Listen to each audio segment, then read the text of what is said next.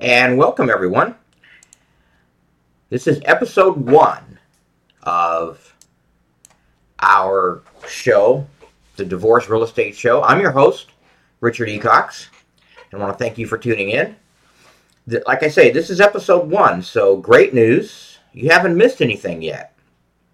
We're hosted by SoundCloud.com, and our handle is the Divorce Real Estate Show, or just the letters, TDRES.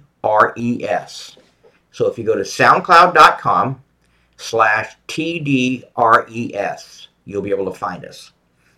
On this show, we delve into some tough questions about divorce and real estate, including tax implications with regards to the marital home and or any other investment properties.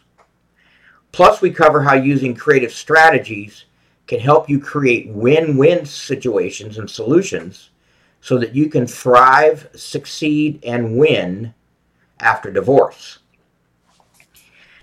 Before we get into anything, we must issue a disclaimer on all our shows that we discuss general legal, tax, and real estate information. And so we're not offering legal, tax, or real estate advice specific to any person or any specific situation. In addition to being a licensed real estate agent and loan originator with over 35 years experience, I'm also a tax consultant and have been ever since getting my degree in accounting back in the 70s. I'm based in Phoenix, Arizona, and have real estate interests in Arizona, Nevada, and Wyoming. I'm an active working real estate broker and loan originator in the Metro Phoenix area and the designated broker for Darwin Jones Property Management and Realty. In addition, I'm also a special real estate commissioner under the Superior Court of Maricopa County, Arizona, meaning that lawyers and judges will select me and appoint me to handle cases where neither side can agree on disposition of their real estate assets. I've handled a number of cases where neither side could agree to do much of anything, and therefore a judge would appoint me to step in, and my whole process is simply to work with both parties equally, but keep the court informed as to the progress of the case. Under the authority granted me as a special real estate commissioner, if I'm pushed to the brink and it becomes necessary, I am authorized to execute the deeds necessary to sell property. It would be under a judge's court order, of course, but I am authorized to do that. So it is a distinction that few, if any, realtors or licensees in Arizona hold. Now, on our future episodes, they'll be a little bit different, obviously, from our welcoming episode. And it's going to be different from other real estate and divorce shows. We tend to incorporate creative thinking, creative strategies, using private party funding, creating notes, etc., to try to come to a solution that benefits everyone, looking at all of the aspects of the situation.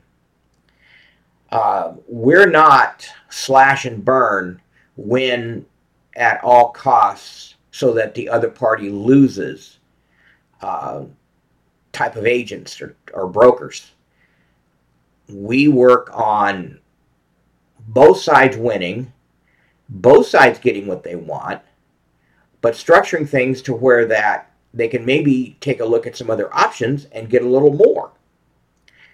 As an example of why we're different and why you should consider subscribing to our shows, in most other real estate and divorce shows, there is little to no discussion of the after effects down the road for both parties from their divorce, particularly as it relates to their real estate. I've yet to find any real estate practitioner, other than myself, that actively promotes and structures contracts for deed as a solution for divorcing parties. Meaning, when most other practitioners are working with clients, the first thing that they offer for them to do is, well, if you can get approved for a loan, then you can go buy a house, otherwise you got to go rent. Well, those aren't the only two options. There's contracts for deed, there's installment sales, there's a number of different options that you can enter into that will have the same net cost, but significantly better benefits in terms of tax breaks, tax deductions, and capital appreciation. Yet no one talks about it. And I get clients all the time, clients and customers, that just simply don't know what's available. This show is actually a morphing. It's a morphing of an original podcast and YouTube channel where we talked about creative financing and seller financing. Because the reason for the morphing is the majority of our clients and customers were coming to us from divorce situations and were ill-advised and had no idea of the options that were available to them. And they definitely had no idea of the tax whammy that was coming at them down the road. This is what happens when an individual is advised by a practitioner who is not versed and not active in the market and active in seeking other solutions to better serve their clients. So with that, I want to thank you for listening to our episode 1. It's our welcome episode to the Divorce Real Estate Show. Go to SoundCloud.com and subscribe to our show. Check out our website. Our website is www.AmericanSellerFinancing.com. All one word. AmericanSellerFinancing.com. And if you have any questions, make sure to send us a message. Either send it through SoundCloud, send it in comments on our podcast or our YouTube channel, or fill out the contact form on our website. And I look forward to seeing you on our next show.